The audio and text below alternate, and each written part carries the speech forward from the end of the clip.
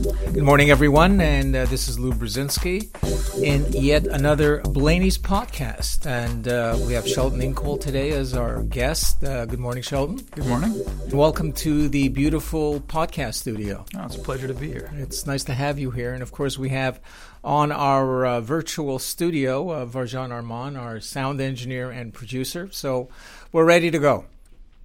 We've invited Sheldon here today to talk about defamation generally, and we'll cover the topic in a broad sense, and then we'll hone in on some issues dealing with the Internet.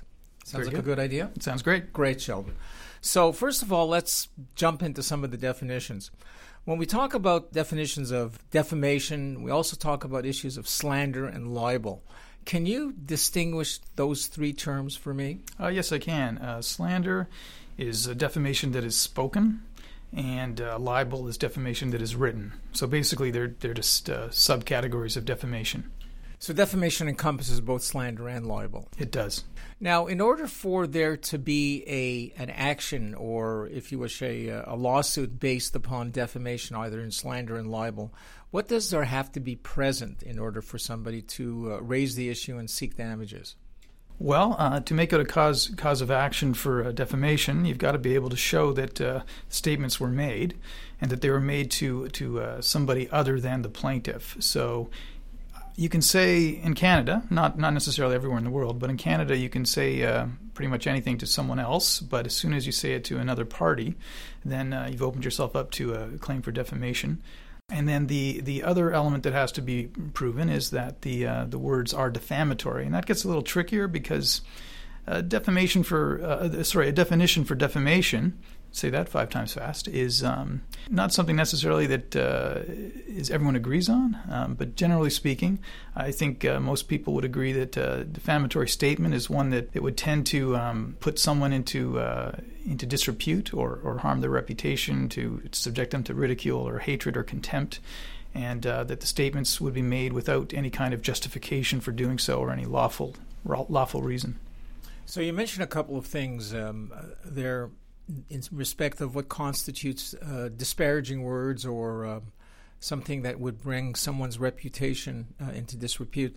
Now, would this be an objective test determined by a third party, or is it a subjective issue that is determined by the object of the defamation, like the person who suffers it?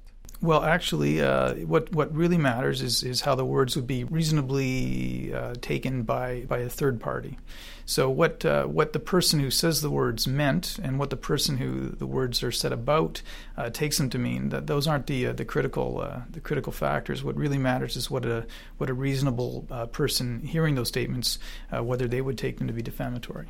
Let me ask you this question. If I'm in a restaurant with my friend and I start calling him a whole bunch of bad words and everybody in the restaurant can hear, have I committed an act of defamation? Possibly. I could get into the fact that typically insults are not considered to be capable of defamation because if they're obviously insults and not meant to be taken literally. But if you were saying certain things and other people were able to hear them, absolutely.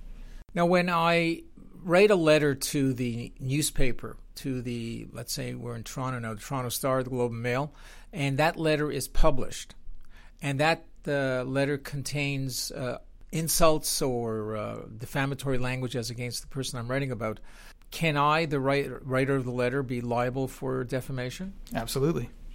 And what about the newspaper? It can also be subject to exposure for defamation.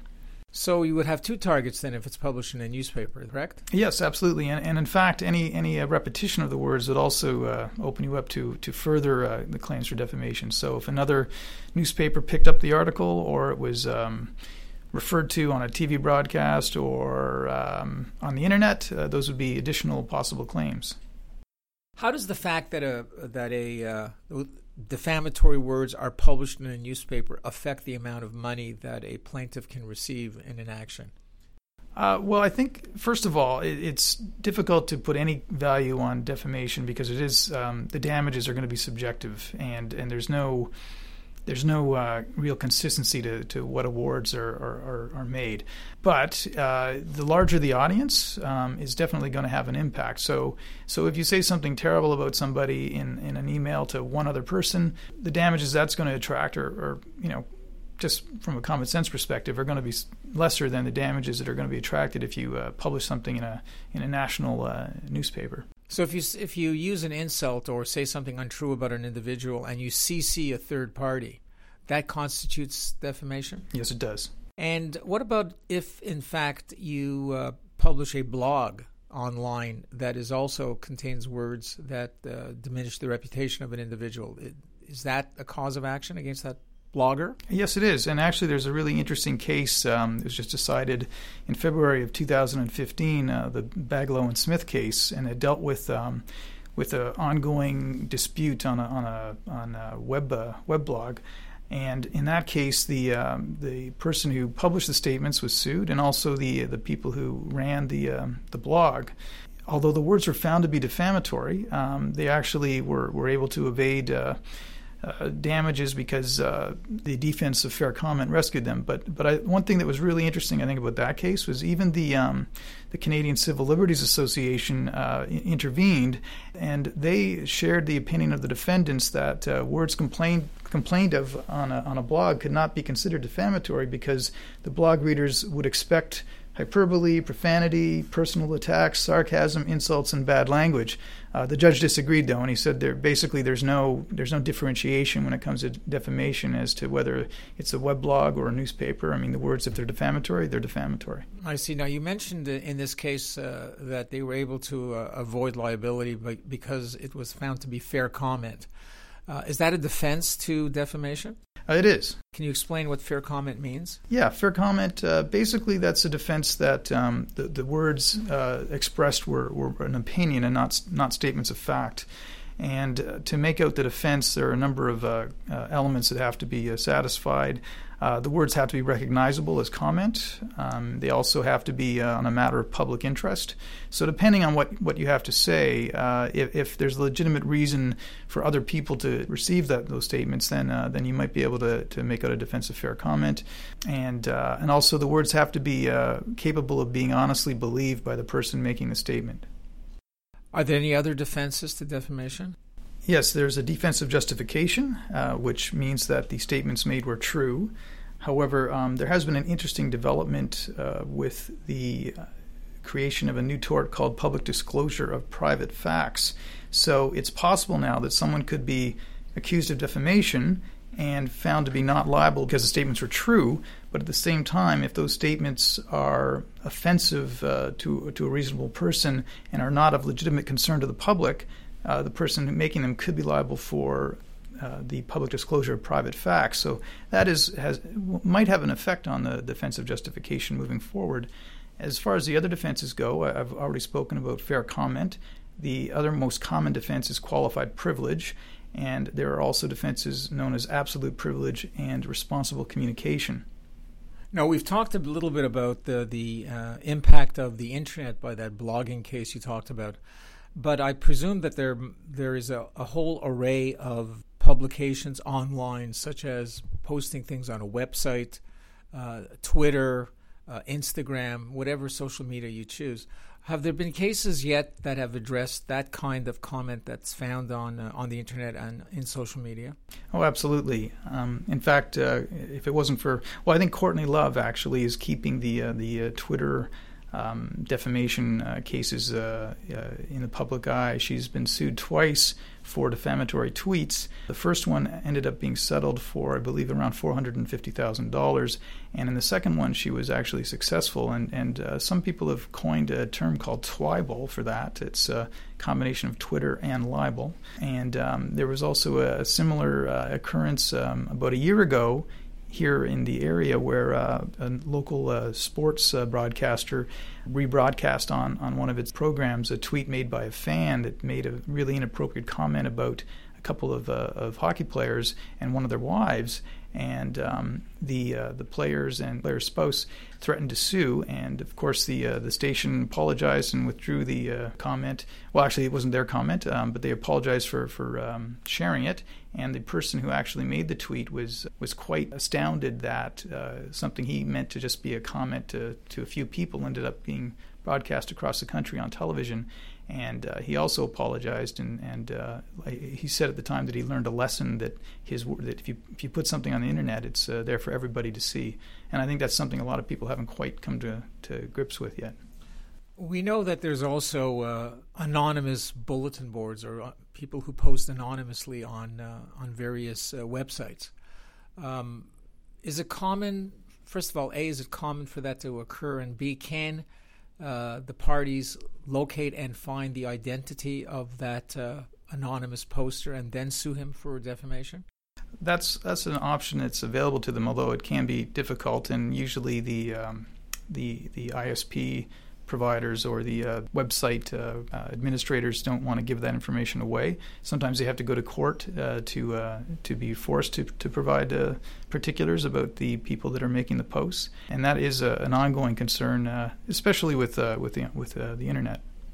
Would the internet service provider be potentially liable if they allowed those posts on one of their sites? Yes, in Canada for sure, not necessarily elsewhere. I know in the United States they have the Communications Decency Act, which basically protects internet service providers, web hosts from being held liable for comments made by other people posting on their websites. In Canada, though, there is a responsibility on the part of the ISP provider to take things down once they've been notified that there's defamatory content. Recently, there's been a YouTube video about a woman who was parked in a handicapped parking. I don't know whether you're probably aware of it. It's gone viral. And this person who filmed her on his iPhone posted it on YouTube, and she got maybe several 100,000 hits. And I presume that her reputation has suffered to some extent because she is shown throwing coffee at the individual who has confronted her about why she parked in a handicapped parking spot when she clearly wasn't handicapped. Could that kind of posting on YouTube lead to an action in defamation against the poster? Well, there's no stopping people from bringing claims, but in my opinion, because we're talking about recording of true events, I think it would be really hard to make out a case for defamation, at least in Ontario. Like I said, there are other jurisdictions where the laws differ, and I believe in Quebec, even the publication of true statements can be found defamatory if they're made, if they're harmful to someone's reputation. So it's all a question of jurisdiction. That's a really big question when it comes. That's interesting. So if we were just an ordinary individual, I presume we have to be careful about what we tweet and when we tweet it. Definitely. And unlike the common perception a lot of people seem to have is that they can say whatever they want in social media and it doesn't really matter, but that is far from the truth. And I think it would be very wise for employers and especially, as I said, in Ontario, if you're a web host, to make sure that you're keeping track of what people are saying and how what kind of statements they're making that could be attributed to you, yourself, or your company. And that would include things such as LinkedIn as well? It could. And Facebook? Absolutely. So as employers, we have to be mindful of what our employees might post because it might come back to bite us, as they say. It could if it were deemed that the statements were made as a part of their duties, their connection to their job, or were somehow sanctified by the employer. Sheldon, so is there something an employer can do to insulate themselves from defamation at the hands or words of their employee? There are policies that an employer can put into place that will protect them, or waivers, agreements that their employees can execute. However, whether those agreements are going to fully insulate the employer if something goes into litigation, that's another question, and it's arguable whether or not they would be able to protect the employer. Sheldon, very insightful, very interesting. If some of our listeners want to get a hold of you, how can they contact you? They can get a hold of me here at Blaney McMurtry. My email address is sinkol@blaney.com or by phone, 416-596-4276, and I'd be happy to talk to them about this very interesting subject. Thank you, Sheldon, very pleasant.